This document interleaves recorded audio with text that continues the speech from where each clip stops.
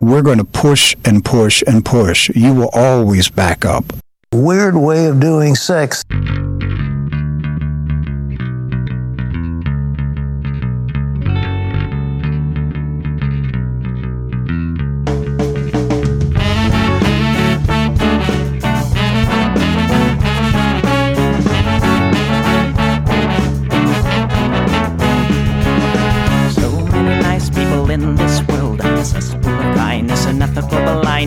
So please excuse my sarcastic tone. I'm a bit underwhelmed by the sample shown.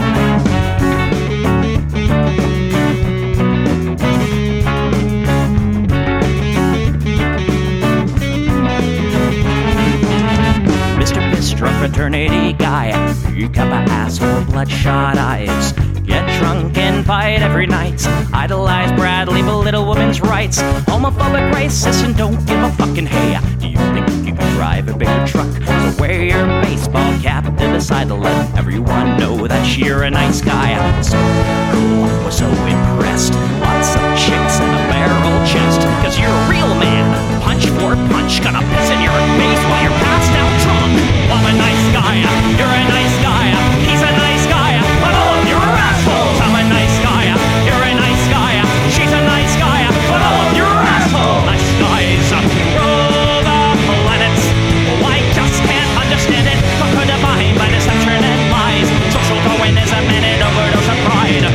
Fuck off, jerk off. I don't wanna hear it. Fuck off, jerk off. Read into the lyrics, cause everybody gets their just desserts. As long as you remember that nice guys finish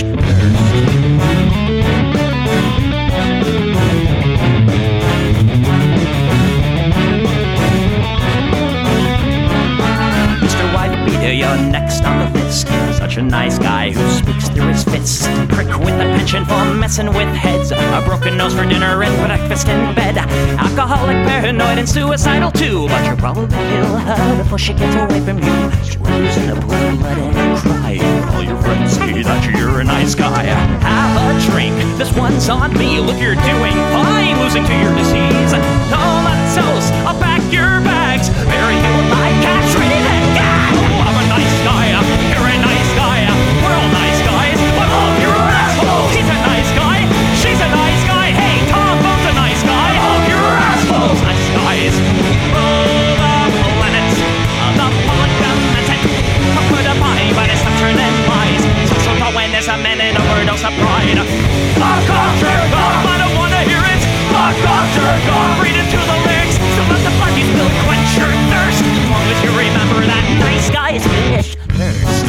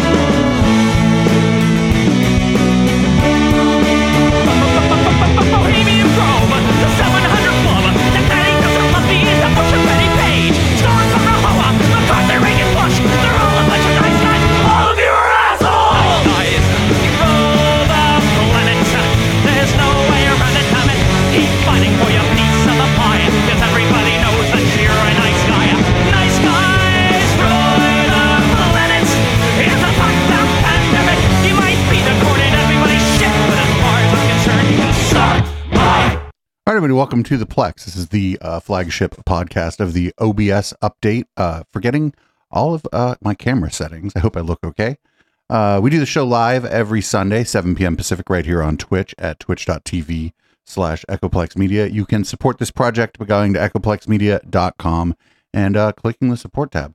I'm producer Dave. You can find me on Grindr, and this is what the people want.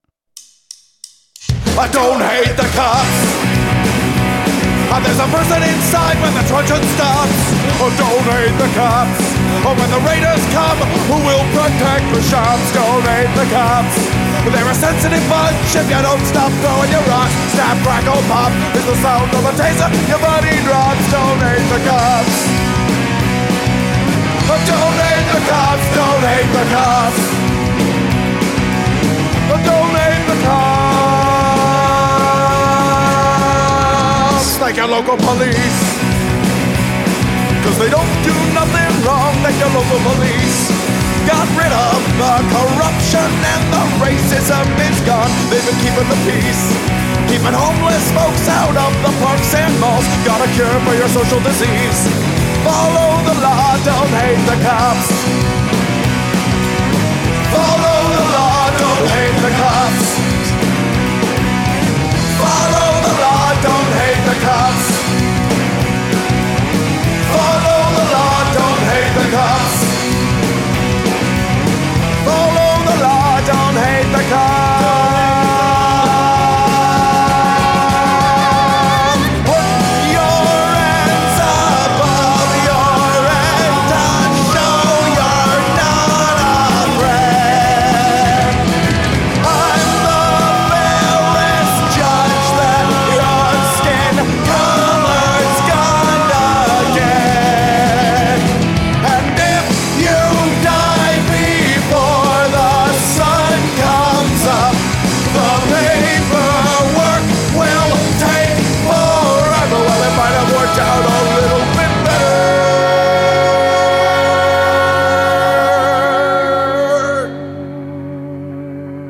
if you didn't hate the cops.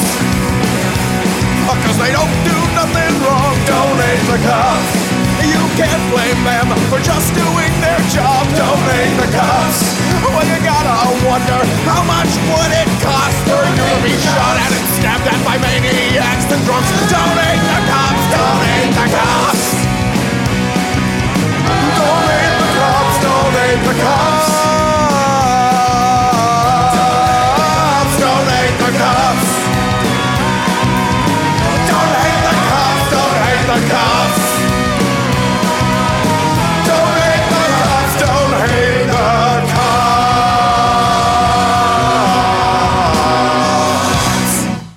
All right, picking up sort of where we left off last night. One Mr. Patrick Jones, the chair of the Shasta County Board of Supervisors, was on the One American News Network.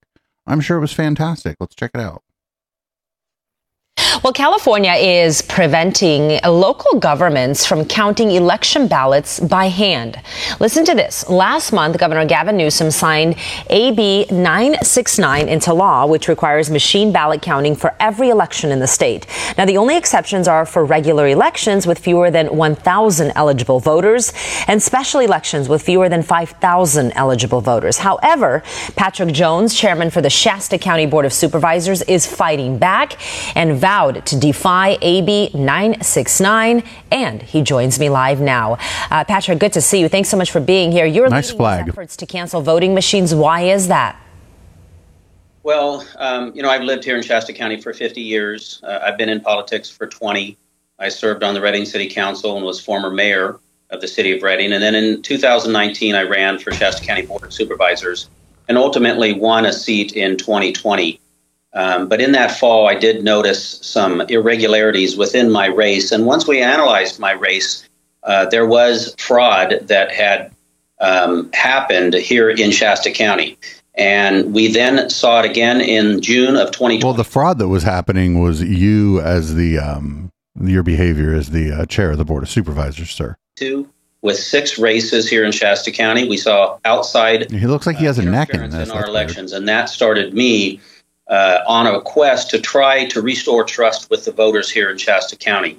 And when I became chair of Shasta County Board of Supervisors in January, I immediately put up on the agenda to end our particular contract with electronic voting machines and move to hand count. And the moment the majority of the Board of Shasta County Supervisors took that action, the state quickly started to mobilize literally in January and February of this year, and ultimately later this year passed AB 969, essentially eliminating our ability for local control and counting our ballots by hand.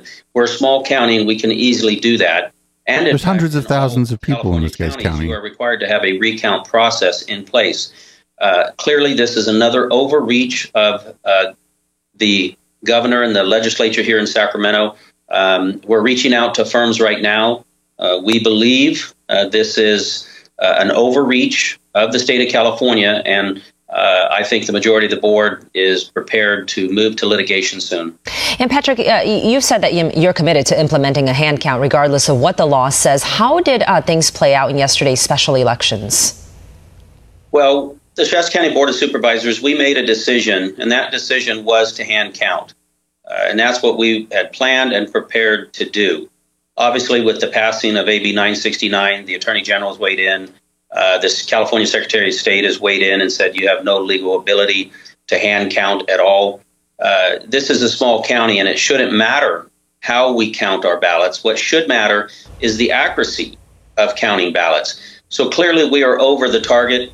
I think it's incumbent upon us. Oh, we're getting flack. We're over the target. I would not want to do nothing. I think this is the opportunity and the time with the correct firm in front of us to be able to not only change the state of California, but to change the country and possibly the world for that matter by getting back to fair. Fucking delusions of grandeur on full display here. We're going to change the world. Elections. We just need the right lawyer. Elections have been manipulated at the county level for decades, and it must stop. And this may be the case to do it. So, Shasta County is working, to get a legal team, as you just mentioned. I'm assuming you want to sue the governor, Governor Newsom, and the state.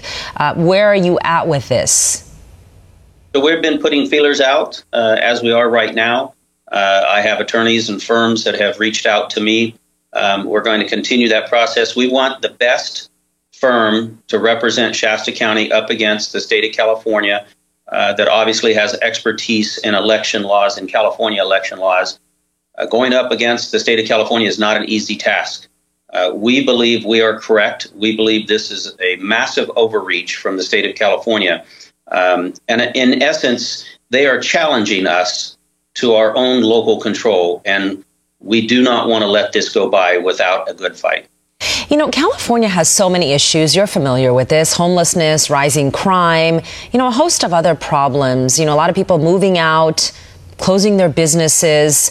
Why is Newsom focusing on voting machines, especially local elections? Yeah, that's the focus, actually. That's the focus. There weren't like hundreds of other pieces of legislation that went through California's state houses. They just focused on this, actually. Well, and originally I thought we're a small county, 180,000 residents, and it shouldn't matter. What we do here really should not be on the radar for the governor or for the California legislature. Y'all, you were national news a lot. But clearly we are. Right at the moment, with the passage of AB 969, they have stopped us from counting ballots by hand. And that tells me that we are. But they're showing. They're like, here's some B-roll of not Shasta. I think that's L.A. In fact, over the target. This is going to be an important case again for the entire country, because I think what will happen when you start counting ballots by hand and get a true, accurate vote, you're going to see things that are different than what we're seeing today. Outside manipulation on these proprietary software systems. We only have 3 to choose from. They're not open source. We can't see them. It is ripe for corruption. You could actually, your county has every right to hire a firm to audit the software on any of these machines, dude. We have analyzed our races here and have found outside influence. Like, and if it was open source, was Patrick Jones going to go over the code? Get the fuck out of here. And it just can't be any longer. What is the point for a lot of us running campaigns and working hard if this cheating is going to continue at every county level? I believe as long as you're using one of these 3 proprietary software machines, you're putting yourself in a very bad position. And in fact, I think people are being selected for office, not being voted in. Well, Patrick Jones, really appreciate you, Chairman for the Shasta County's Board of Supervisors. I know you'll keep us posted. Please do. I will. I appreciate the opportunity. Thank you very much. Thank you so much. For all our viewers asking where one Yo, there's no evidence that these machines are doing anything of the sort. They're actually more accurate in almost every time they've checked, every time any independent or government group has checked. The machines that we use are more accurate than hand counts because machines don't get tired. You see, like when people think about counting counting votes, they like don't really think about what that entails. Like in a general election, you have to go through a ballot that might have, like where I'm at, I don't even know, 30, 40 things on each ballot. And then this human being has to do this over and over and over again and be accurate every time on every one of them, not get confused which one they're looking at, not think, oh, maybe I fucked up and have to start over. Like this is like what machines and computers are good at, is repetitive, simple tasks. They're very, very good at this stuff. And it would be very difficult actually to produce a machine that like alters the votes or alters the count in a way that would favor you without it being just glaringly obvious what's going on. So Patrick Jones gonna just waste more of that fucking county's money going after his own political fucking the axe that he has to grind, and they're gonna lose. They're gonna lose, and they're gonna look stupid again, because that's all they ever do is lose and look stupid. Oh man, they really need to get rid of a couple of those people up there on that board of supervisors. And it's crazy because the people that they're mad at there are also Republicans. So it's interesting. It's a real interesting thing. Check out Catterdays. Although going forward, I think we did watch the season finale of this year's Board of Supervisors. But their lawyer quit, and they had a special meeting a couple days later, so maybe we'll watch some of that this coming Catterday. Anyway, let's move on. The former guy's attorney had some words after the former guy testified in the New York hearing, the New York trial. All right, the president's team has stepped up to the microphone. They just walked outside of the courthouse. Let's dip in here and listen. Been more honest, coming from the judge who has already predetermined that my client committed fraud before we even walked into this courtroom. I'm not here to hear what he has to say. Then why exactly am I being paid as an attorney, and why exactly are taxpayer dollars? Oh, you presume he's going to pay you? Used in this courtroom? The answer is very clear. Because Miss James wants to stand right here like she did this morning and call my client a liar, call the company fraudulent, and make a name for herself. She said this morning that the numbers don't lie and they won't lie in this case. Well, Miss James, I have a message for you. The numbers didn't lie when you ran for governor, and that's why you dropped out. And the numbers don't lie when President Trump runs for office in 2024. And those numbers are loud and clear. This country is falling apart. And if we don't stop corruption in courtrooms where attorneys are gagged, where attorneys are not allowed to say what they need to say to protect their clients' interests, it doesn't matter what your politics are. Everyone has a right in this country to get getting a summary judgment is actually not very common. They must have done some, like, there must have been some shit like in the pretrial hearings and whatnot where the fucking Trump organization or their legal team like was defiant in ways where the judge was like, well, you know what, fuck it, I guess we got to do a summary judgment. Same thing happened to Alex Jones in one of his cases. There wasn't even a trial because they fucked up so bad in the pretrial stuff. The judge was just like, sorry, you lose. And put a defense. Is that what happened here? It must be. I don't care who you are. You have a right to hire a lawyer who can put objections on the record. You have a right to hire a lawyer who can stand up and say something when they see something wrong. But I was told to sit down today. I was yelled at, and I've had a judge who is... Oh, why? I want video of that. Slamming a table. Let me be very clear. I don't tolerate that in my life. I'm not going to tolerate it here. And you know what? You shouldn't either. Because not every American citizen gets a camera and a microphone.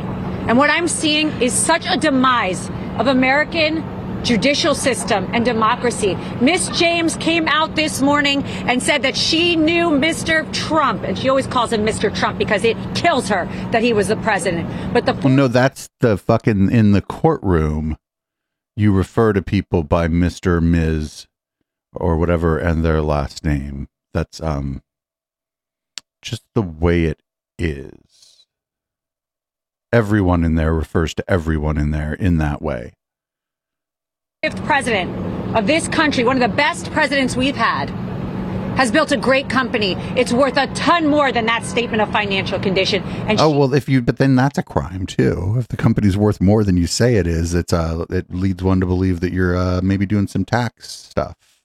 She doesn't know how to get out of it because her politics won't allow her. She calls him a bully. She says he's going to bring out racial slurs. He's going to say things today and taunt her. Well, Miss James, you taunted him.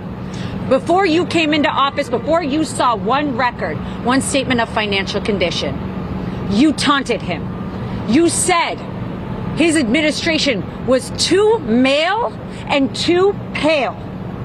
Those are her words.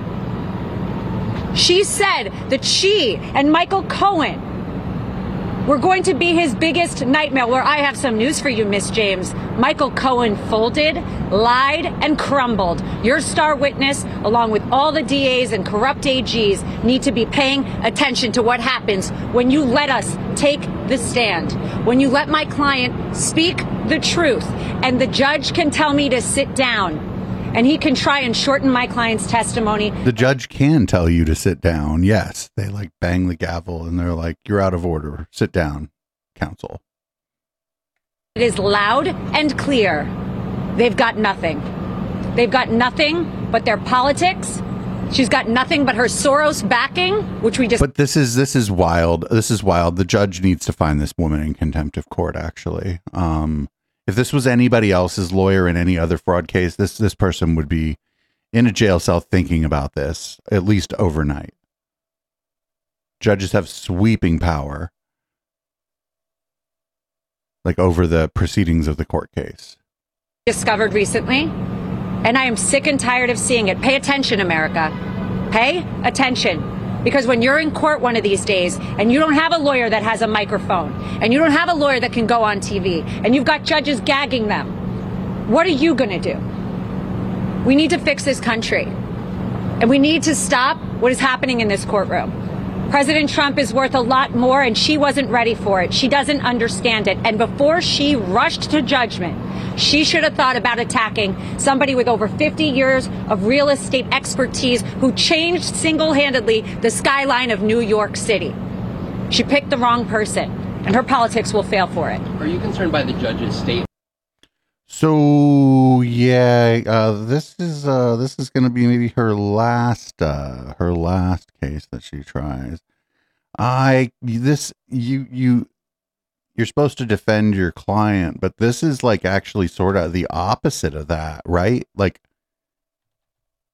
this isn't defending the client. This is actually bad for the client that she's going out there and doing this. Like what, I wish we could have seen what happened in there because like, I'm thinking it didn't go down the way that she described it to us. I'm thinking that like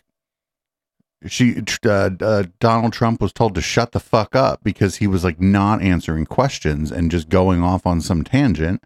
And like, no matter who you are, the judge tells you to stop that. If you're the lawyer, if you're the attorney, if you're on the stand, your job is the whole truth, to tell the truth, the whole truth, and nothing but the truth. So that means like, don't ramble.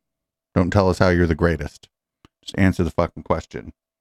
Well, don't worry. Here's Eric Trump. He's got some thoughts on what's going on here. I'm sure he's gonna have some astute commentary. The city's dirty. The homelessness is crazy. And yet you have the attorney general of one of the largest states in the nation, second or third right now, that sits in a courthouse every single day that will parade Don, myself, Ivanka in, when universally everybody's testified to the fact that we had nothing to do with statements of financial condition. Now, I think the statement of financial condition is actually low. I think there's a tremendous amount of value that's frankly left off those statements, and I'll certainly testify about that. But why does she bring Don into it? Why does she bring Ivanka into it, or me, when Michael Cohen and everybody else said we had nothing to do with the statement of financial condition? Because she gets to sit in that damn courtroom in front of the cameras, right? So, like, one of the things, and I don't know the exact stuff here, but you ever watch stuff about the mob? Well, they put a bunch of accountants and shit in between themselves and the money, but that's because it's the accountant's job to like sort of cover up what's going on. That doesn't mean that you're not fucking in on it just because the accountant's the one doing it. Like that's the point of hiring a shady accountant.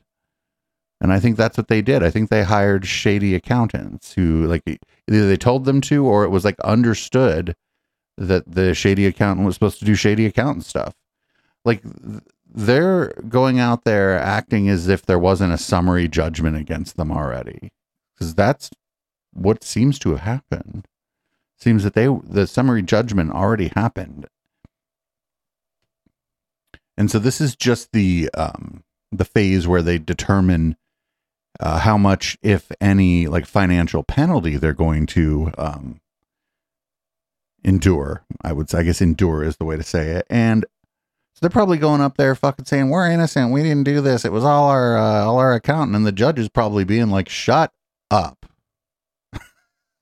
Probably a lot like the Alex Jones trial, honestly. I think it's probably playing out a lot like the Alex Jones trial did. Now we got somebody on Newsmax, of all places, who thinks maybe Eric Trump should shut the fuck up, which is stunning. Absolutely stunning. I too think Eric Trump should shut the fuck up. It's a joke. It's an absolute joke. And guys, we're going to win this thing. I promise you we're going to win it because we haven't done a damn thing wrong. So what do you make of Eric's comments there and his testimony? Do it in the courtroom. If you're so sure that you're going to win, if you haven't done a damn thing wrong, then do it in the courtroom. This abject lack of respect that people have for our system of justice, for our judges, for our prosecutors, for our quasi-prosecutors. Shut your mouth, keep it out of the media, show a little bit of respect, particularly if your last name you want to be attached to being the most powerful person in the world. Do it in the courtroom and stop taking a dump over the system that you want to preside over. Hey, Randy, I got to push back on one thing, though. You have prosecutors that actually campaigned on getting Trump. They're the ones that started this whole thing and destroyed the system, in my opinion. And vote them out of office. Okay, they have no place. They have no place in office. But they're out in the media doing their thing. So if you don't push back, you'll just get eaten alive. Sorry, that's my opinion on it. No, because two wrongs don't make a right. You have to be the bigger person. So shut your mouth and then let the system take over. And a prosecutor who's doing something for political gain or for personal gain, get rid of them. Okay, David. So this guy's like a defense attorney, and his advice is pretty good. It's like, dude, if you're like, shut the fuck up, like do this stuff in the courtroom where it belongs. Because all they're gonna do, like, what do you think, the judge doesn't watch fucking TV? I mean, come on. So up next, we have the Bidens. They must be held in contempt of Congress for what? Well, we'll find out. Apparently, in just a moment here. Will you vote to hold them in contempt? Absolutely. Absolutely. Why would they not be? What do they have to hide? I don't think so. You know, here's the deal, John. It's very, very clear. Why the hell would Hunter and Jim create 20 shell companies to be legal? We've seen time and time again, and Representative Comer has proven this. There was money influencing peddling that Biden had during his last couple of years as vice president, and then right afterwards, they wanted to gain the money back. Could I just ask you? You say yes, absolutely. Why have you changed your position on holding people in contempt of Congress? You voted against holding Steve Bannon in contempt.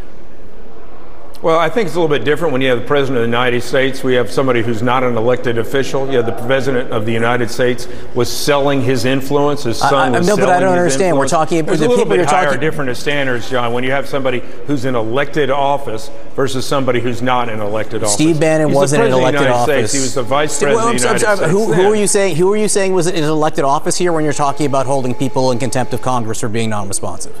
Well, tell me what office Steve Bannon was in. Well, tell me what office Hunter Biden was in. No, I'm not talking about Hunter Biden. I'm talking about Joe Biden, the president of the United States. You haven't subpoenaed him. You haven't subpoenaed him. I'm asking if Hunter Biden or Jim Biden, the brother and son of the president, who are not elected officials, if they are not responsive, will you hold them contempt? Think about this, John. If you've seen the facts that have occurred, we see that there's been influence peddling. I mean, the president of the United States, vice president at the time, said point blank, if you don't fire a prosecutor, I'm going to withhold money. So that's a crooked deal in as itself. But you're talking about what happened in Ukraine. If we don't get these individuals, Congressman, I'm just trying to understand the difference. I'm just trying to understand the difference when you're talking about congressional subpoenas. You voted against holding Steve Bannon in contempt of Congress when he didn't appear before the January 6th committee, which was a committee, elected for by Congress. Was Steve Bannon related to the president of the United States? No, he wasn't. He was a former employee of President Donald Trump, and the other people who you did not vote to hold in contempt literally worked for the former President Donald Trump. So the news they're doing, this guy, I guess, did an okay job with this guy, but the guy's not answering the fucking questions. So what you need to do is just kick him off your show. Be like, I'm here to ask you questions. If you want to talk about something else, book another appearance. I gotta go. Bye. Like, I wish they'd do more of that. I don't care who goes on there. It's like, I don't know. I guess they want access to that's the most important thing that they get is access to elected officials. But these aren't exactly the best fucking elected officials. And I don't know. I just don't know. I'm not. The people trust cable news less and less and less, and I think it's partly because of this stuff, but also it's just because everything's become so fucking partisan, and so you're not going to trust, to at least one of the cable news outlets, if not two. So this clip is what I'm interested in here isn't so much this lady's statement, although her statement is good. I'm interested in what the person shouts out. This is from Florida.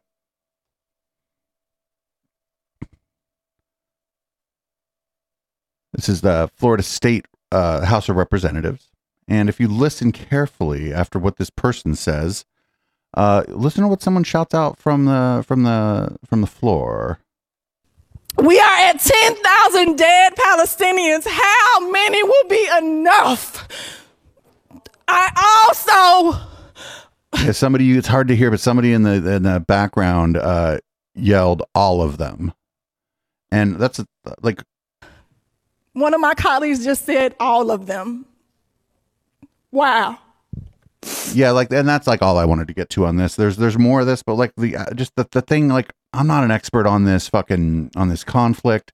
I'm not an expert on the Middle East, but I fucking just the absolute fucking bloodlust I'm seeing on Twitter, on Facebook, on Instagram, just the absolute bloodlust. It just doesn't make any fucking sense. I mean, I know why. I mean, it's obvious why. Fucking people in Palestine have the wrong imaginary friend, and there's a lot of fucking white Christian nationalists in this country who think that means that they're less than human. But it's one thing to think it. It's another thing to just be out and proud talking about it. I'm not saying that it's okay to think it as long as you don't say it. I'm saying that people used to fucking shut the fuck up or find people used to have dog whistles and shit they would use. Now people just be using a fucking foghorn and shit. It's crazy. It's fucking crazy. And it fucking everybody needs to fucking turn it down a little bit because there's fucking human beings dying. There's human beings dead under rubble right now who don't even know they're dead. But you know what? Just keep on bombing, baby. Bomb, baby, bomb, I guess. I don't know. Here's from Fox News. Pretty much endorsing the bombing of civilians. I understand what the administration is trying to do. They have a lot of pressure within their party that says, hey, put the handcuffs on Israel. Don't let them bomb people. Well, this is a part of war. This is a part of, how many children died in Iraq and Afghanistan as casualties? But you know what? There were also children that didn't have a problem putting on a suicide vest out there and murdering our guys as well. Oh my God. We're serious about the ideology that we're facing. If we're not, more Jews will die here in America. More Americans will die as a result, and we can have the next 9/11. No. An ideology that you can negotiate with. This is not an ideology that you can pray with and think that they're going to change their mind. It is deeply rooted in who they are, and we should confront them the same way. Hamas has no capability to attack the United States. Just most people in Gaza are under 18, or about half of them are under 18. The last election was in 2006. Polling shows support for Hamas at some polls vary between 25 and about 30%. So seems like something else is going on here. A little something else going on here. I'm a little careful with my words. A little something else going on here. And, you know, just real quick, some of the stuff I see on Twitter from a lot of people with a Ukraine flag next to their name, you know, they're probably liberals, you know, people who I would generally agree with on most stuff. They would be terrified if people from the Likud party in Israel were their governor. The Likud party is a far-right religious nationalist party.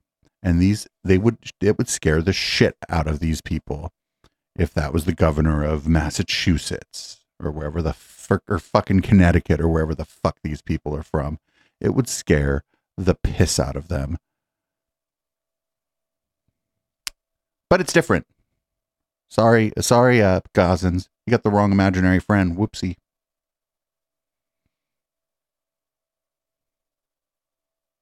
Up next, we got CNN. They're going to talk about the bombing of an ambulance convoy.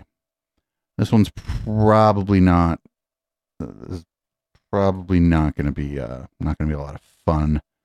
None of this is very fun. We don't have too much on this, but I'm just the media, the way the media is responding to this has been very interesting to me. So here we go. These ambulances were part of a convoy that was heading south towards the Rafah crossing.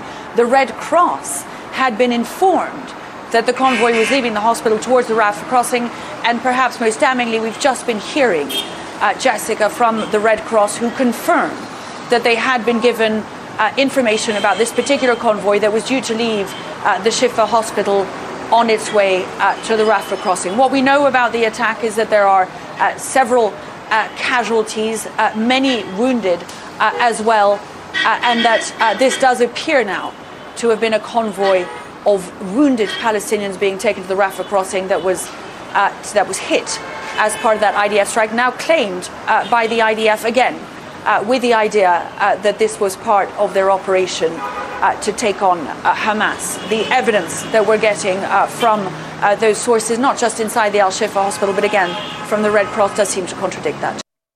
Oh. Like, what's it going to take?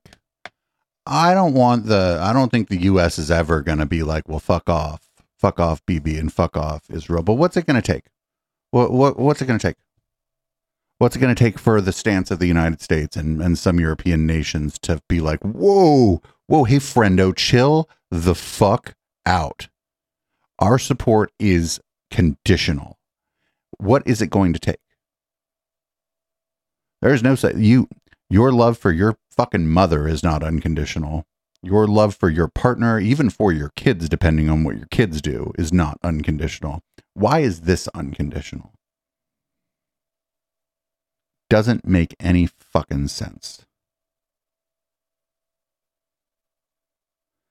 Up next, we got Anderson Cooper. Usually don't run a lot of Silver Fox on this show. Not that he don't look great. It's just that it's kind of, usually shit libby content, but it's actually pretty good here. He has a nurse on who was working in Gaza, and she seems wonderful, actually. Would you go back to Gaza? In a heartbeat. In an absolute heartbeat. My heart is in Gaza. It will stay in Gaza. The Palestinian people that I worked with, both our national staff in the office as well as my staff at Indonesia Hospital, were some of the most incredible people I've ever met in my life.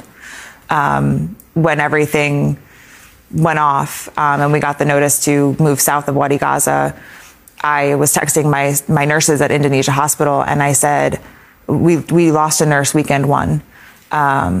He was killed when the ambulance outside the hospital was blown up. And I was texting them when we got the evacuation orders, and I said, did any of you move south? Did any of you get out? Like, are any of you coming down this way? And the only answer I got was, this is our community. This is our family. These are our friends. If they're going to kill us, we're going to die saving as many people as we can. And I said, if I can ever have an ounce of the heart that you have, I will die a happy person. They were incredible. That my doctors and nurses didn't leave out of loyalty to their community. And I know that there is an idea being pushed right now that anyone that stayed behind is going to be considered some kind of a threat. And I want to remind people that the people that stayed behind are heroes. The people that stayed behind are they know they're going to die, and they're choosing to stay behind anyway. You're talking about doctors, nurses in the hospital. I wake up every morning and I send out a text message and I ask, are you alive? And every night before I go to sleep, I send another message and says, are you alive? Oh my God. Well, Kelly, thank you so much for your time. If that lady would have died over there, they would have fucking blamed it on the Palestinians, by the way. They just would have.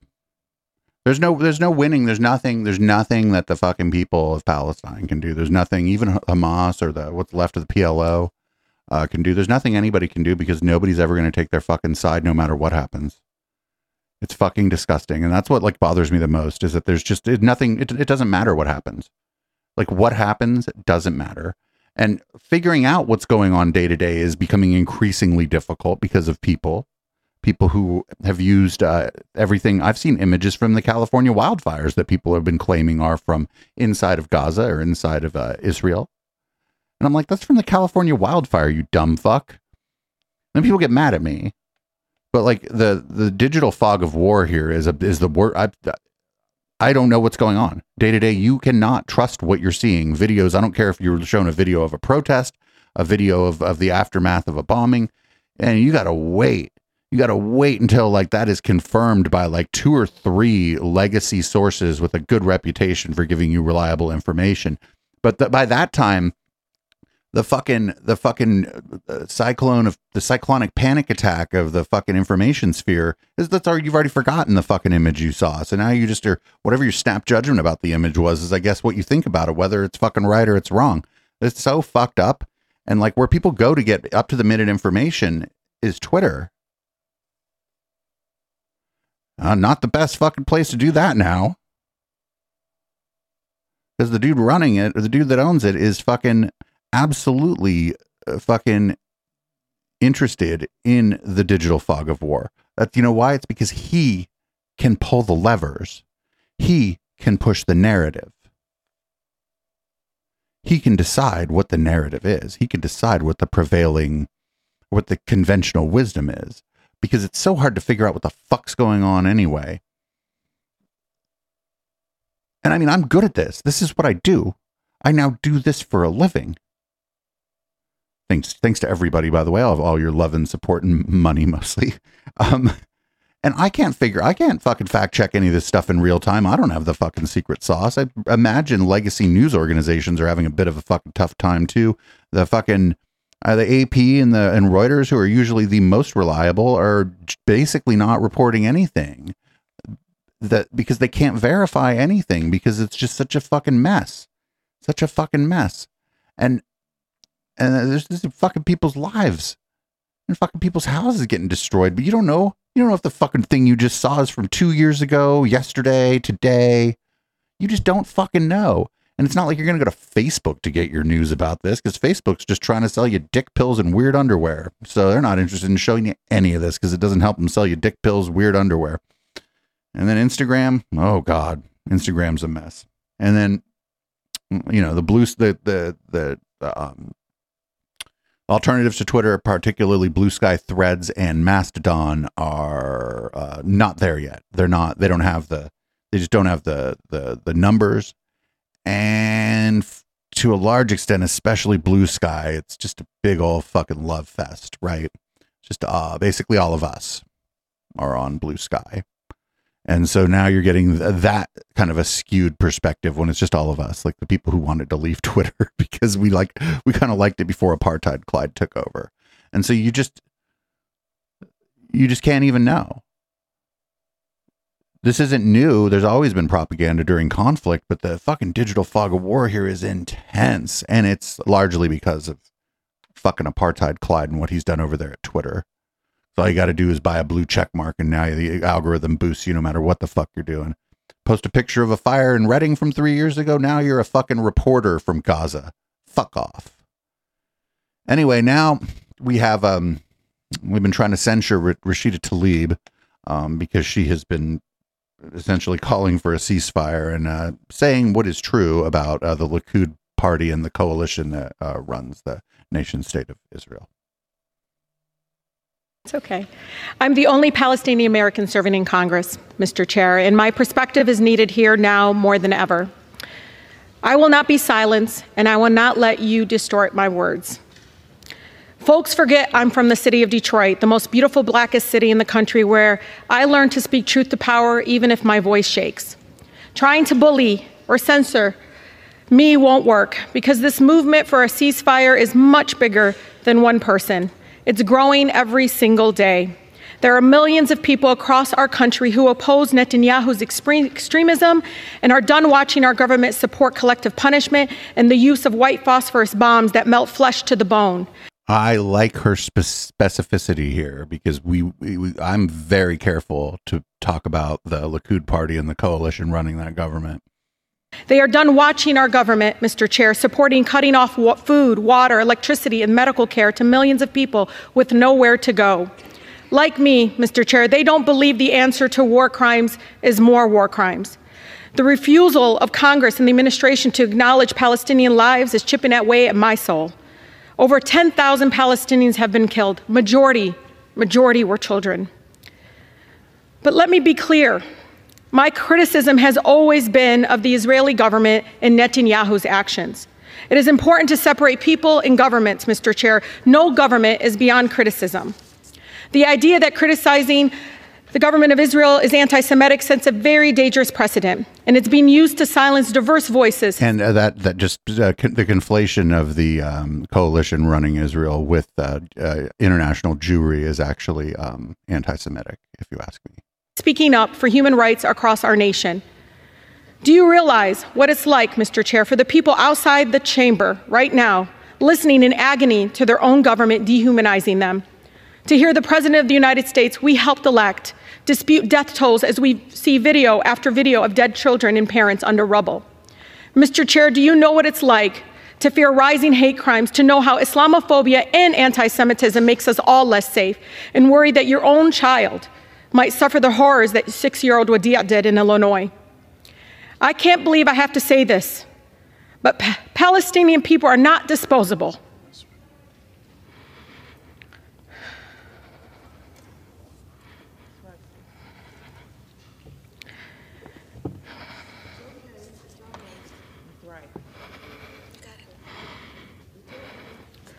We are human beings,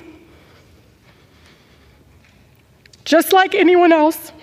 My city, my grandmother, like all Palestinians, just wants to live her life with freedom and human dignity we all deserve. Speaking up to save lives, Mr. Chair, no matter faith, no matter ethnicity, should not be controversial in this chamber. The cries of the Palestinian and Israeli children sound no different to me.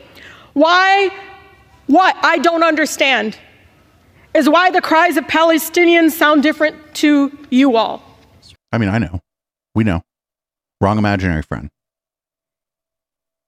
I hate to put it in those terms, but that's what it is. Wrong imaginary friend. That's it. Strangely enough, before 9/11, Middle Eastern people were often almost seen as white. And after 9/11, well, now they're just disposable. Interesting to see that just women of color behind her. That's it. I think there's one dude. Actually, I don't want to erase him. There's one dude, but it's, you know, when when there's big problems, big social problems with discrimination, problems with race, problems with hatred, it's always black women or other women of color who are like leading the charge and speaking up. It's been the history of this country. Black women, even before they were oftentimes elected officials, they hold the Democratic Party together. And you get thrown under the bus. Here's what Fox News has to say about all this. I'm sure it'll be great. There's a Fox News panel on it. Should be fantastic. Chris, it is pretty unbelievable that people would tear down signs that you can't get just all 435 members of the House of Representatives on board with condemnation. Yeah, I just would say to Representative Moskowitz and the other 21 people who voted to censure Rashida Tlaib, it is sad that you stand alone, and many of those who voted are Jewish. Where are the black members of Congress? They marched with African Americans in the streets. You're nodding. Yeah. But those were liberal, progressive Jewish folks that were marching with the civil rights movement. They weren't right-wingers, lady. They funded some of those marches. Where are these voices? Wait now, if Jewish people fund anything, you...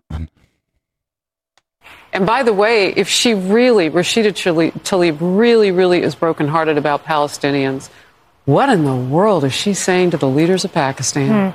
They have just expelled 1.7 million Palestinians with nowhere to go but the neighbors who are desperate to take as many as they can, but now they're saying maybe not?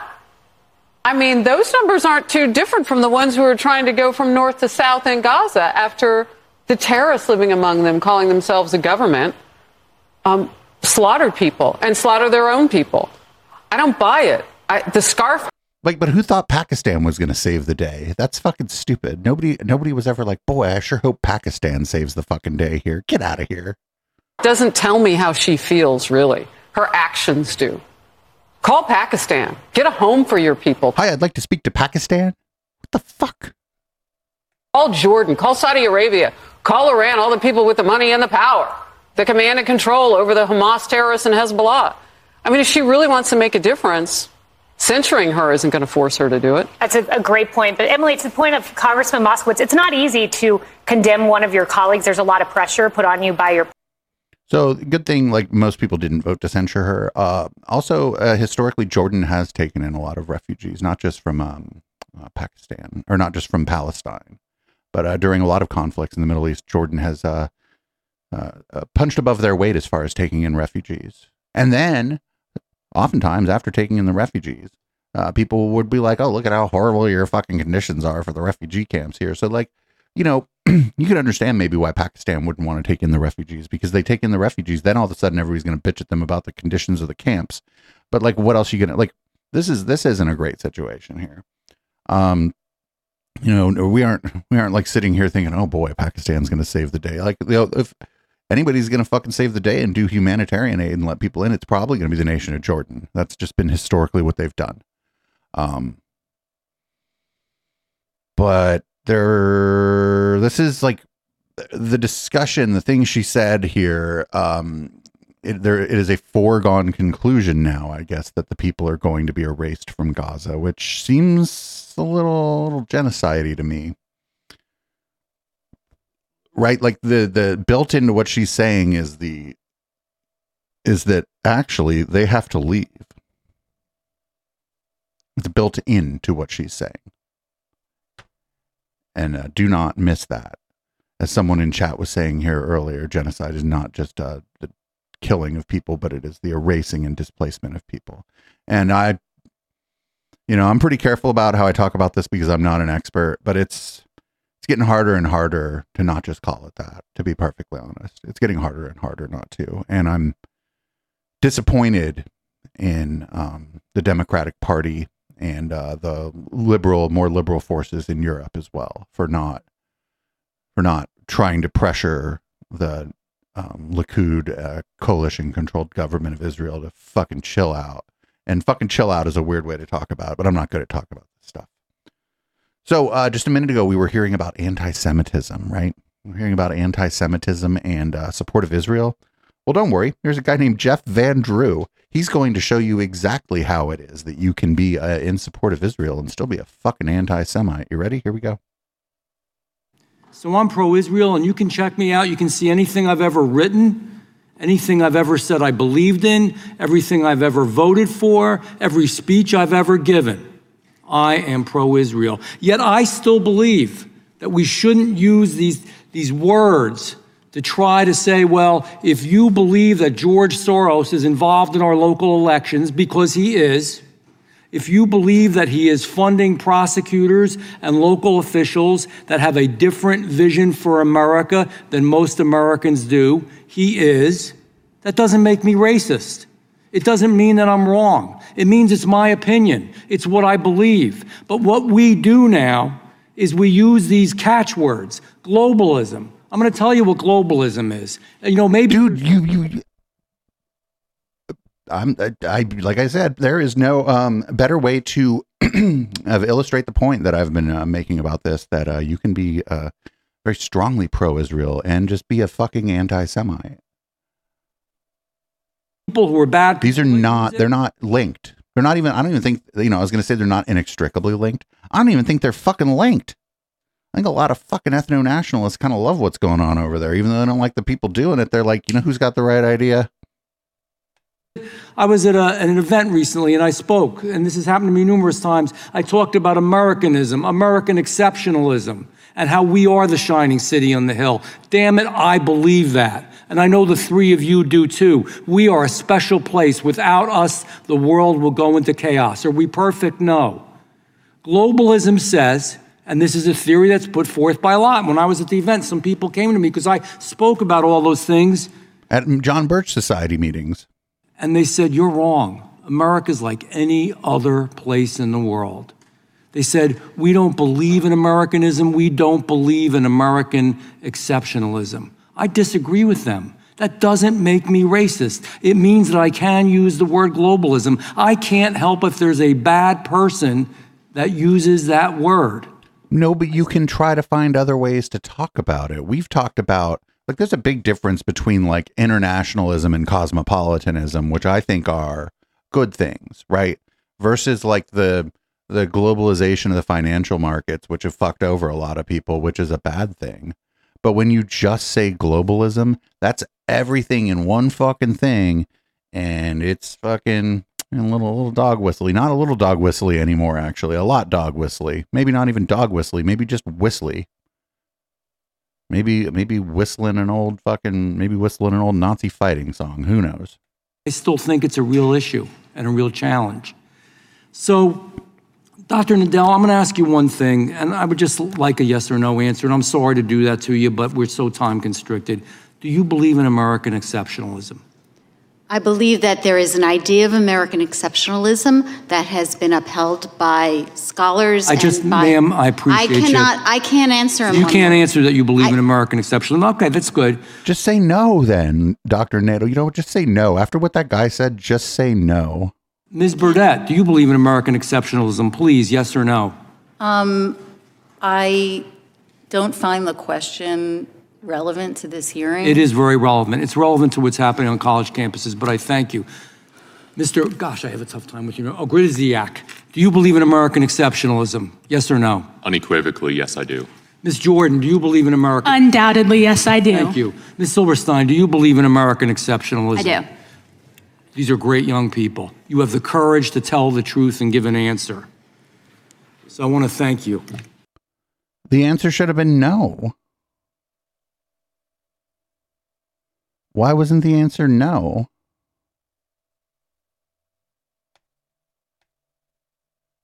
Also, again, like I just said, you are that guy just illustrated one of the things I've been saying, and I'm not the only one saying it.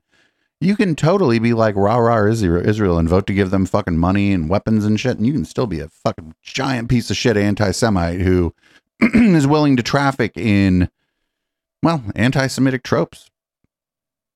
Whether you claim ignorance or not, I don't give a shit. Your job is to fucking talk. Get out of here. You're a fucking representative. Fuck you. Anyway, we're going to move on from that dark subject. I hope I have done an okay job talking about it because, again, I'm not an expert on any of that stuff. And it's really hard to figure out what's going on. We got Hakeem Jeffries, a national treasure, on the House floor talking about access to abortion. If this website cooperates. For everyday Americans.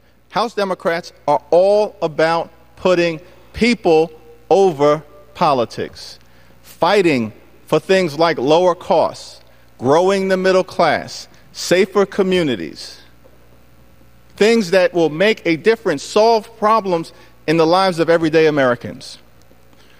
And part of the challenge that we faced is that the extreme MAGA Republican agenda continues to be focused on the wrong things.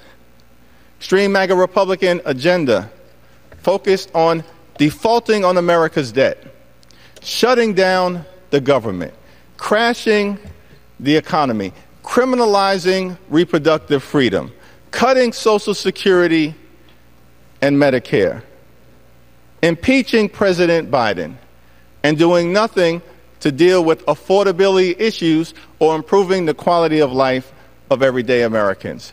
That's a shame.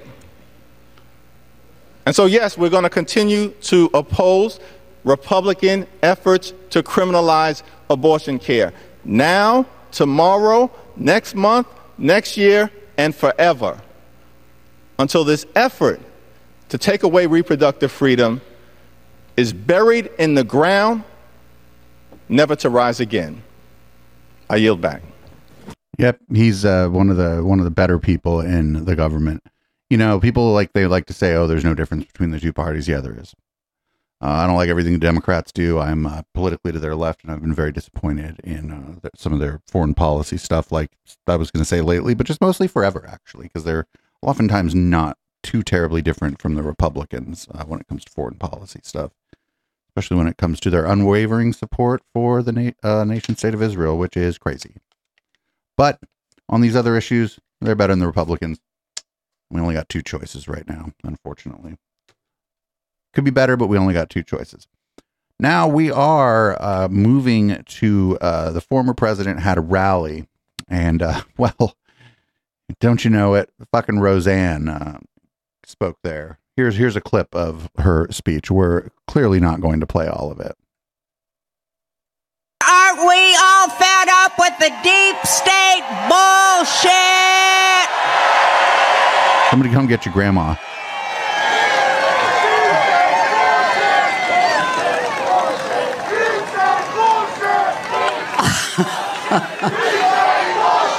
And the bullshit!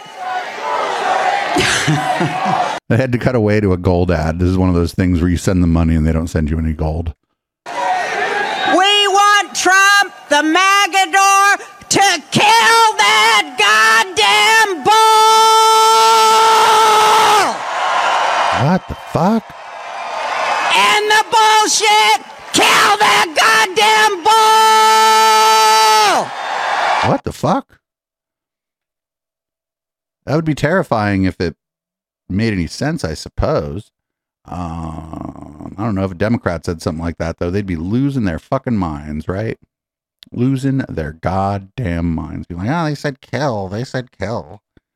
I mean, I know what she was metaphorically saying to, like, kill the idea of the deep state or whatever. I don't think she was directly calling for violence, but, like, that's because I'm, like, a little more thoughtful and a little less likely to, like, fucking freak out about that stuff. But it's still terrifying because of who she's talking to and what they've been, what kind of shit they've been primed with over the last fucking 6 or 7 years. Longer than that, but primarily over the last 6 or 7 years. And what kind of measures some people in that audience have been willing to take or state that they're willing to take when they've been interviewed outside of these events. So here, this is from actually New Hampshire and not Florida. And he's going to announce that he's been indicted again, apparently. He says, how can it happen? They got me in New York where my company turned out to be a great company instead of a bad company. They indicted me because they said I inflated numbers, and my numbers, it turned out, were extremely conservative, just the opposite of what. But in court, you said that that you didn't do anything with the numbers for your company and that it was all your accountants. And now they don't know what to do. And the judge is being made to look, he's a radical left person. And yes, his judges oftentimes are radical leftists, get elected to the bench or get appointed to the bench. Accused me of something before the trial started. And now it's sort of coming home to play. We'll see what happens, but it's a disgrace.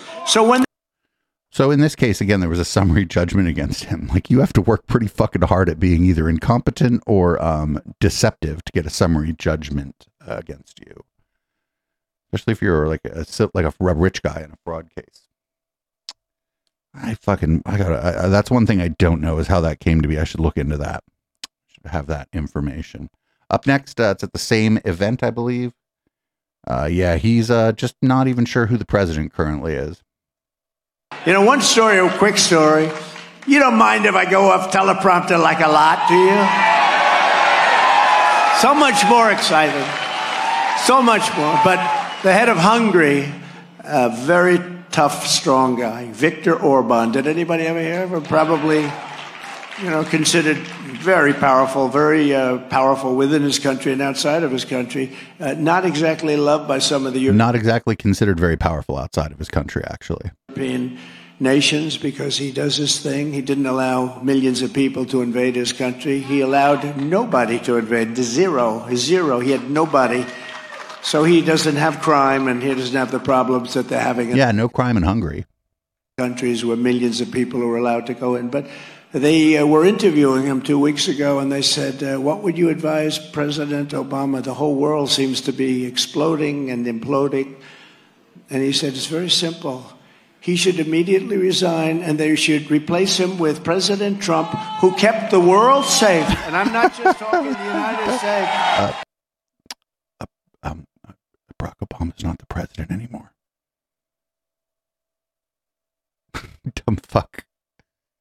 But it's really interesting. There's a couple things going on. One, I mean, he must misspoke, but also, I think the dude's like obsessed with Barack Obama. I really do. I think he like fucking is like just mad jealous of Barack Obama in like a lot of ways, just in a lot of different ways.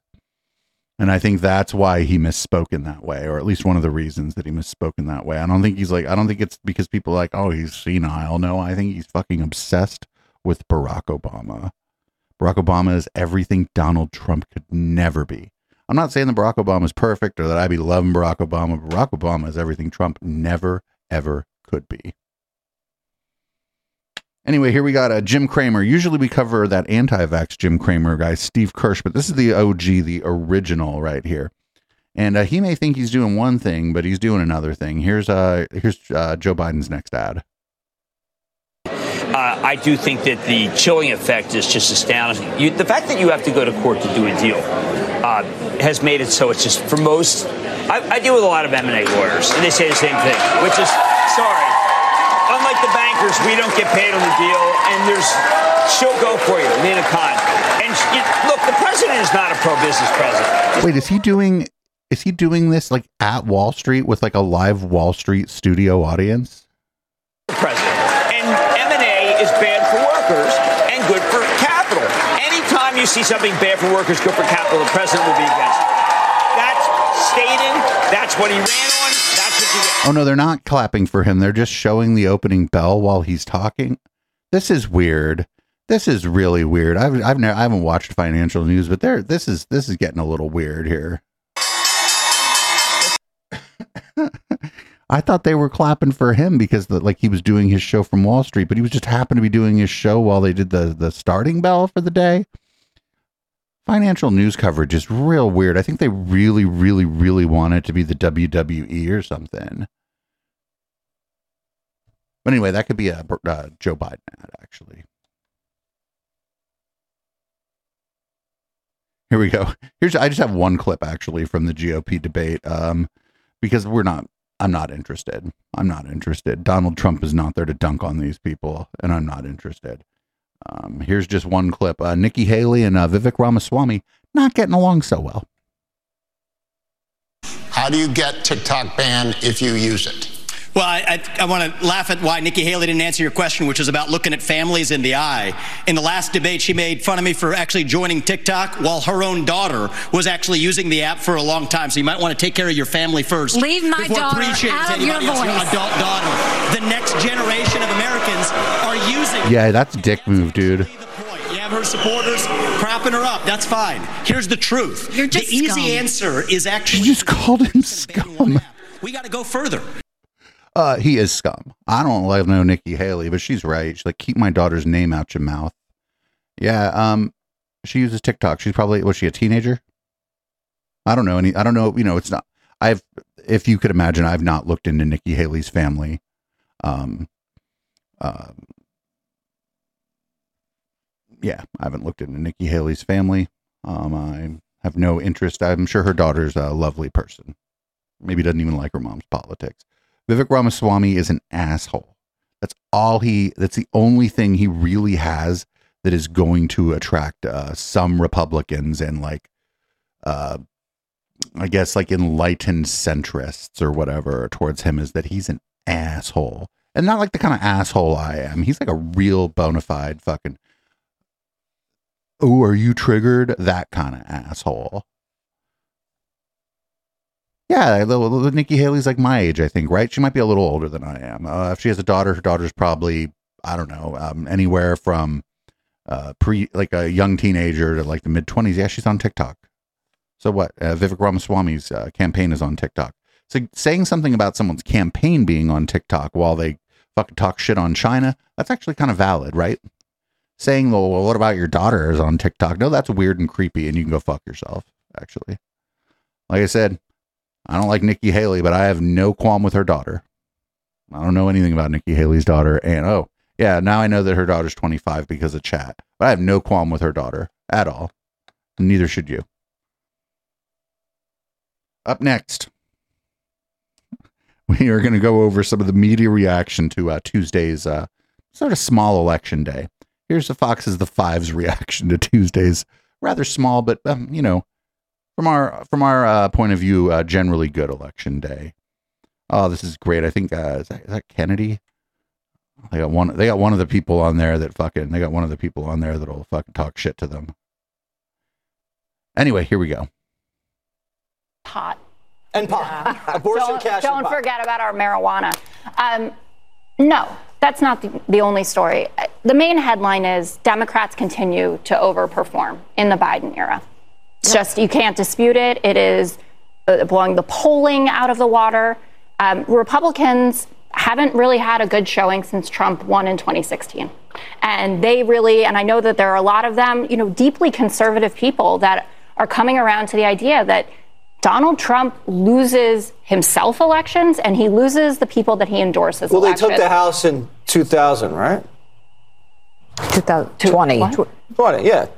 Yeah, by 3 seats. So remember it was 2022. 16. That was your red wave. Remember when you said, I'm getting a 40 seat wave, and then you got 3 seats and a George Santos? Oh, don't remind me. Okay.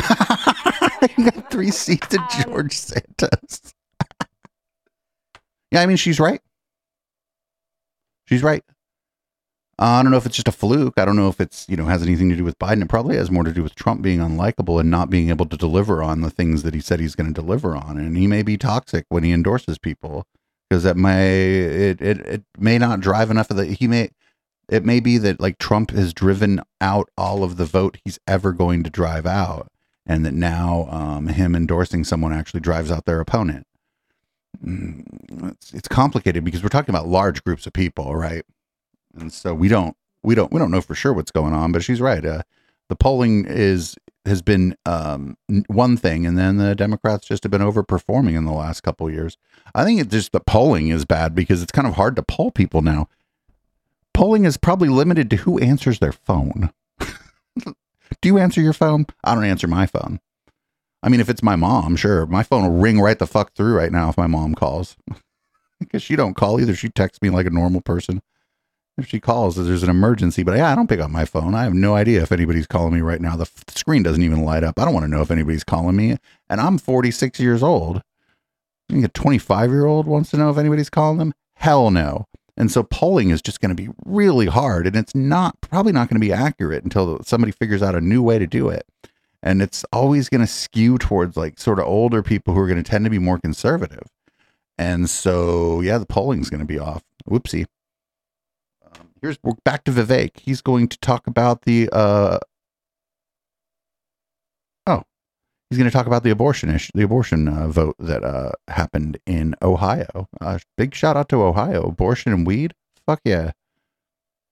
Now if you do something about your fucking state house, my God.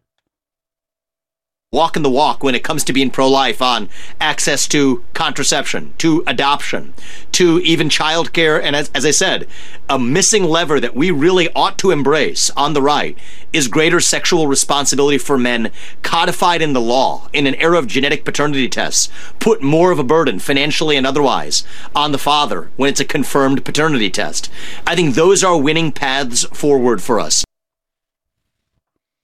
So that's weird. Forced paternity tests seems like a really small government Republican idea. He's like, put more onus on the father. The men's rights activists and the IDW people that like this guy aren't going to like that one bit, are they? This guy's got a lot of fucking like Gamergate rejects and shit who really like him. They better not hear him say that, because they're not going to like him no more. Up next, we got Rick Santorum. Rick Santorum obviously going to be super happy about the cannabis legalization vote in Ohio, right? Because if I know one thing about Rick Santorum, it's that he smokes weed every day. And you put very sexy things like abortion and marijuana on the ballot, and a lot of young people come out and vote. I'm calling abortion sexy. A little weird, friendo. A little weird. It was a secret sauce for disaster in Ohio. I don't know what they were thinking, but that's why I thank goodness that most of the states in this country don't allow you to put everything on the ballot, because pure democracies are not the way to run a country. So then you're. But it's not a pure democracy. That's part of our republic, as they call it. There are things where you can do things by referendum, and then if those things are unconstitutional, you have a court system. Has this guy even seen like Schoolhouse Rock? Does this guy have this guy needs to go 7th grade civics class, friends. 7th grade. Up next, we got Newsmax talking about the results over there in Virginia, where now the Democrats control both state houses. I believe one by a very slim majority. And Mr. Youngkin might be on his way out there, because Virginia is a blue state. It's no longer a purple state. Youngkin winning and them being able to gerrymander themselves into the state houses being the way they were, I think was a fluke. And I think it's going to go back, because it's right there. It's right there in the DC. So many people in the DC metro area are in Virginia. That's just, eventually there's just going to be enough of those people that they're going to take over the state's politics. I think it's already happened. And I think, like I said, this last time around was just a fluke. But here's what Newsmax has to say about what happened in Virginia. And you put very sexy things like abortion and marijuana on the ballot. Oh, wait, we already watched and this. A lot of young people come out and vote. It was a secret sauce for disaster in Ohio. In case people listening on the podcast weren't aware, this show is live, everybody. Let's try this again here. Here's Newsmax talking about the results in Virginia. I'm sure they're real happy about it. They're like, oh, it seems like things are swung the other way, and, we'll have to just try harder next time, I'm sure. As far as, it does seem like the Republican Party generally has a real problem with winning. It certainly was. Get him, Newsmax. In the midterms here and now in this one as well. And you wonder, do we have the right people in place to be putting the messaging together to the people that are supposed to be there to get the early vote out, to do these jobs? You wonder about the RNC. Do we have the right people running the show? Because we're not doing something right. I think that's very obvious. Yeah, Rob, I think you're right in a lot of places. I would say these state level races, RNC doesn't really play a role in voter turnout. That's run by that's a name I haven't heard in a while. Ken Cuccinelli. On the ground. And that in Virginia is led by Glenn Youngkin. And he made an admirable effort to push more Republicans to get out earlier and vote, with the ultimate goal of having more people voting for Republican candidates. But it's not been enough. Well, it turns out, friendo, that when you do anything to increase voter turnout, you turn out more Democrats. Oh, this is fantastic. Watch it. This is fantastic because they thought they were going to win. They thought they were going to win, and they lost. I always think that I'm like, oh fuck, the Democrats are going to lose, aren't they? They're going to fuck this up somehow, and this time they didn't. Fantastic. A former sheriff and candidate for some office from Virginia, a Republican. His name is Danny Diggs, and he seems nice. He seems great. Definitely invited to the barbecue. Nice to see both of our names on the ballot in November. Right. I'll be at the top of the ticket, and you'll be around somewhere in the middle there, I suppose. But you always want to be the top. So just let me say, I just can't say enough how I appreciate it, and it really has been a great ride. It's I don't know if my wife and family feel that it's been as much fun as it has been for me, but it's been fun. It's been rewarding. You know what? I was 19-year-old when I started, and I didn't start it with this altruistic attitude of I want to get out here and help the community and help people. Boy, I got out here because it was fun. We got to ride up and down the road fast in cars with, at that time, red lights and siren. We got to put handcuffs on people and go to take people to jail.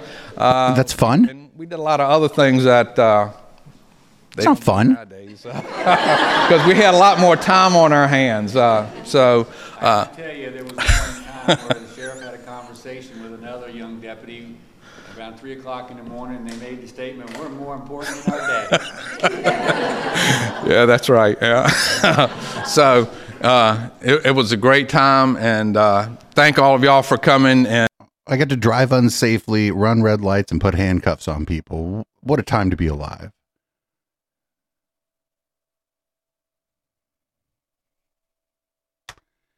These just keep coming up. I usually don't run them because we do like it's this week's news show, but I wanted to run this because this is a pretty sex positive environment and a pretty porn positive environment. We tried to stream actually to the Chatterbait website on Thursday on our Cults and Satanic Panic show. That's how sex and porn positive we are. We got banned, but that's neither here nor there. You know who is banned from Chatterbait probably for a completely different reason than us is the Speaker of the House, Mike Johnson. I think this video here might be why they banned him, because you're on there. You're supposed to be the only one using your account. With Covenant Eyes within your home. And so why is that such an effective tool? Why do parents need to put this into their home? Yeah, that's great question. We probably could have called this more appropriately a war on the darkness of technology, because there are some good things with technology, of course. I mean, the Bible apps we all love. We broadcast our services, on our social media, and there's some very positive things, but there's also, as Clint's pointed out aptly, some really dark things. So Covenant Eyes is the software that we've been using a long time in our household. I first learned about it at, I think, a Promise Keepers event in the early 2000s. I think it was developed in about the year 2000. But it's the largest accountability software that there is, and there's some paperwork out there on the table that I think everybody may have picked up on the way in. If not, go get it. It's a subscription-based. I mean, we don't make any money on this. I'm telling you, we use it. Okay, I'm endorsing it because I'm a user. It's about $15 a month, $16 a month, something like that. For them to spy on you? Devices. And what it is accountability software. So men in a church, men's Bible study groups will do it. That's how it's presented at Promise Keepers. But they also mention, hey, when your kids become teenagers, especially if you have boys, dads, they're talking to the guys at this event, you might want to think about doing this with your sons. And so we've been doing that. And so what it does real simply is it has an algorithm and software. It's way above my head how it works, but it scans, you obviously opt into it, but it scans all the activity on your phone or your devices, your laptop, tablet, what have you. We do all of it. And then it sends a report to your accountability partner. So my accountability partner right now is Jack, my son, right? And so that's not weird at all, that you and your son are like, I need this app to actually let me know what kind of porn you're looking at. Listen, I have a pretty good relationship with my dad, but come on. 17. So he and I get a report of all the things that are on our phones or all of our devices once a week. If anything objectionable comes up, your accountability partner gets an immediate notice. I'm proud to tell you my son he's got a clean slate, all right? Yeah. But we get a report and it says, hey, no activity of concern. Note that your son knows how to get around this. It's really, really sensitive. It'll pick up almost anything. It looks for keywords, search terms, and also images. And it will send your accountability partner a blurred picture of the image. And so on occasion I get one. I was just looking at the one from this week I got on Jack, and it said, this is the only one that may be questionable, and it's this blurred image of two women talking in a live screen thing, and I zoom in and I have to unblur it, and it's two middle-aged teachers. Oh, you don't want them watching middle-aged teachers. Dude, your kid knows how to get around this. We could figure out how to get around this together as a community in like 10 minutes. You wouldn't even need a burner device like somebody in the chat was saying. Yeah, you just turn it off. You just stop the service. Like if you have like control of your phone, you can just turn this fucking thing off. It's not that hard. There are probably apps you could fucking install. I bet there are apps you could install that sends this thing a bunch of fake data while you're off looking at your porn. I bet that exists. And if it doesn't exist, we should do that. Make that shit. Make it free, actually. Just a ton of ads. A little late in the game for a palate cleanser, but we do need a palate cleanser. For the people listening on the podcast, the audio-only podcast, you can watch this video on YouTube or other websites, or you can just check out our docket, and this video will be in the show notes. This is actually fucking adorable. Thank you to Allie Drew for sending us this. We need it.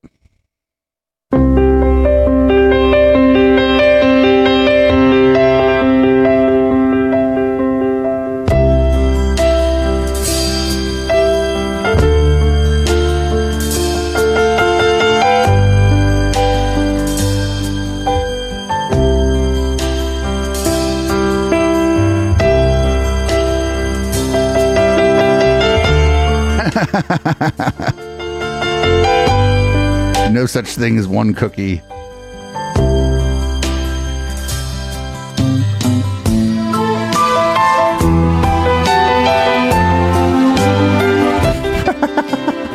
Like, I know they're in your pocket, motherfucker.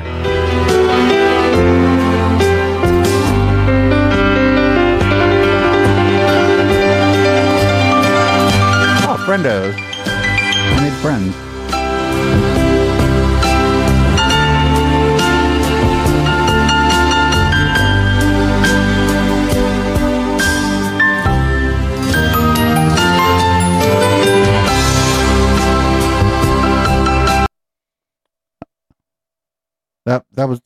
That's good. You got to make friends out in the wild like that. And actually, not a great idea to touch any wild animal ever, but it seemed okay. It seemed okay. Oh no. Well, right after the palate cleanser comes the fucking religious batshittery part of the show, of course. Same as it ever was. And well, apparently this self-described prophet Mary Crowley says that God loves to rap and is a fan of Aerosmith, but she's not going to sing Walk This Way. She's just going to rap. Oftentimes, this is so funny, God loves to rhyme. I've been prophesying for a long time, but he started rapping or rhyming. Like, so I feel like he's given me a rhyme. So can I share the rhyme? Please. I was going to say, please do not do that. Gary, yes. I love it. Okay. So the Lord is saying, the Lord said, I like to rhyme because it's a sign and it is divine. And it says, new season that I'm opening up the new wine. And those who are blind will now see, for this is the hour that I will give them a key. And this is the key to liberty. The Lord said, it's liberty and justice for all, because the devil's kingdom is about to fall. And I'm going to bring my people into a ball, no longer to stall, but to bring them into a movement of light where my people will unite and will come into a season called delight. What did I say in my word? Though it might look or seem absurd, the Lord said, this is the greatest move the world has ever seen. Awaken my people. It's time. Let's dream. So then I heard him sing, See, God loves like music and like even like secular music. I'm telling you guys, God is not religious. And I heard him sing this song like, dream on, dream until your dreams come true. And so God is going to all of a sudden show up, blow up. The church is going to grow up and people are going to go like, wow. I thought she was going to say it. People are going to throw up. Man, it's a shame Fire by Night isn't around anymore, because if there was a redo of Fire by Night, I feel like we could definitely pitch her to Blaine to have her as the musical guest on there, because we've seen some shit on the Fire by Night show. Anyway, I swear this is the same lady that was on the plane who was like, that person's not real. That person's not real. I think this is the same person, and she's at a gym. While there's no music, some of you look really good at the gym, working out those muscles. But how many of you work out your spiritual muscle? How many of you know that if you were to die tonight, you're going to heaven? Raise your hand. Who knows they're going to heaven? So Jesus Christ, your Lord and Savior, you're turning from sin every day. That means we're not having sex before marriage. We're not smoking that weed. We're not getting drunk, right? Because the Bible, Ohio rejects you. We must turn from our sins and follow Jesus. Jesus is the way. Amen? So God bless you guys. Follow Jesus. Repent of your sins. Turn from them. Follow Jesus. He loves you. God bless you guys. God bless you. I'm like 90% sure that's the same lady that was in the video on the plane where she thought the guy wasn't real, or the person in the back wasn't real. I could be, like I said, 90%. So up next, we got, this is right-wing pastor Hank Kunneman. He's been on the show a little bit more lately. He is going to talk about Pfizer, Taylor Swift, and witchcraft. Have you ever noticed how everything on TV is supported by Pfizer?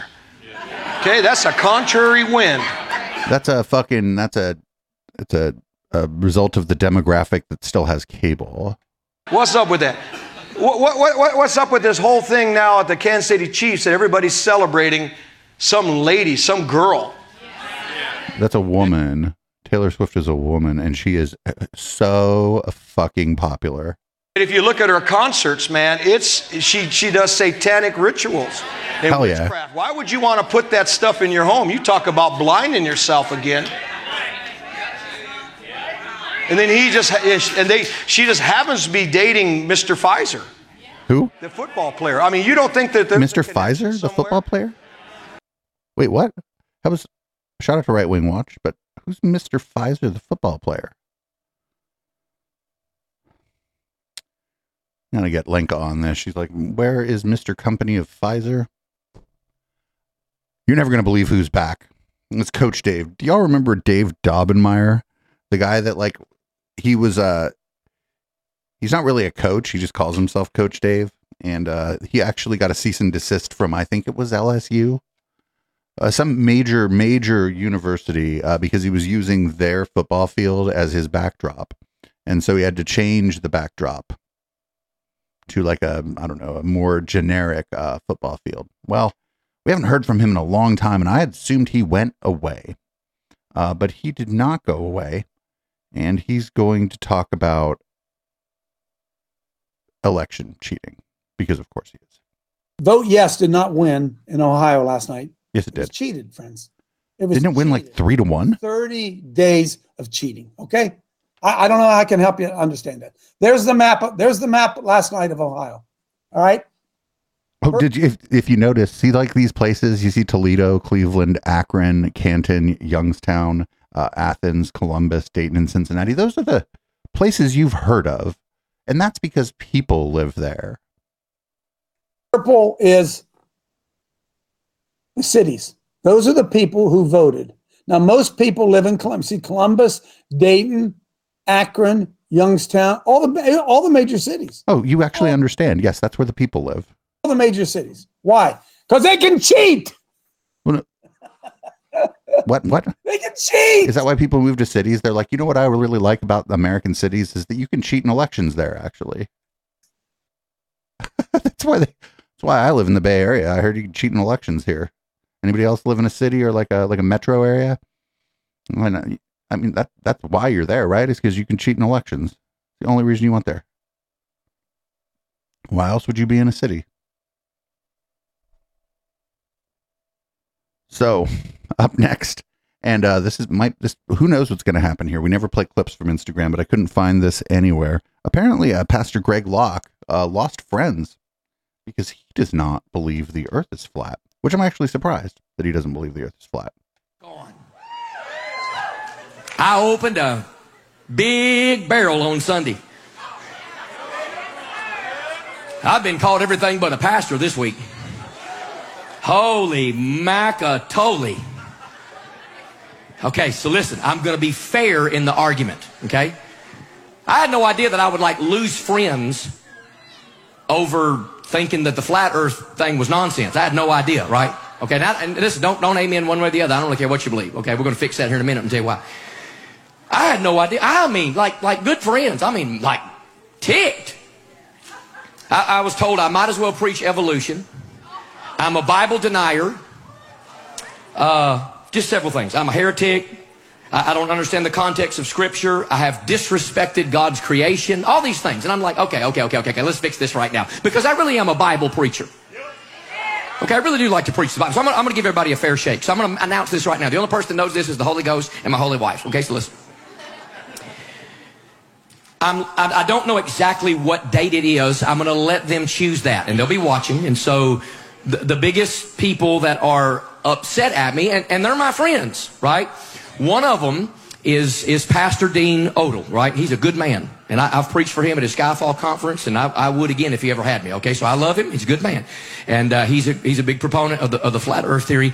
And he's written a whole book on it, Clay Under the Seal, I believe it's called, and all that. So listen, so I want somebody to get this message to him because this is important. Because I want to give the other side an opportunity. Is he saying debate me, bro? We're going to go, right out of the Word of God. See, I don't care what NASA says. I care what Jesus says. I would like for it to be the Friday night after Thanksgiving, but that may be pushing it for folks. But we're going to fill this tent up. I'm going to give them our live stream and my platform of 3 million followers on Facebook. We're going to schedule out several hours, and I'm going to prove to you from the Bible that flat earth is nonsense. From the Bible. But to be fair, I'm going to, in an uninterrupted fashion, I'm going to let them say anything they want to say, and I'm going to let the crowd decide.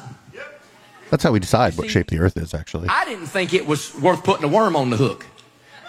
But so many big fish got mad when I said it, I thought, well, we better backpedal this thing a little bit and give them an opportunity. So I'm going to be fair, and I'm going to give, and listen, and whoever he wants to bring, here's what I'm going to say. I'm going to figure out the time and all that.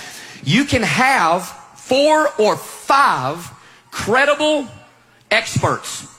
4 or 5 credible flat earth experts. Bring them on. Them and try to convince us that the earth is flat. Now listen, I'm not going to come from a scientific approach, although I will scientifically approach it. I'm going to come from a biblical approach because from the Bible, it's indefensible. Okay, it's just absolutely indefensible.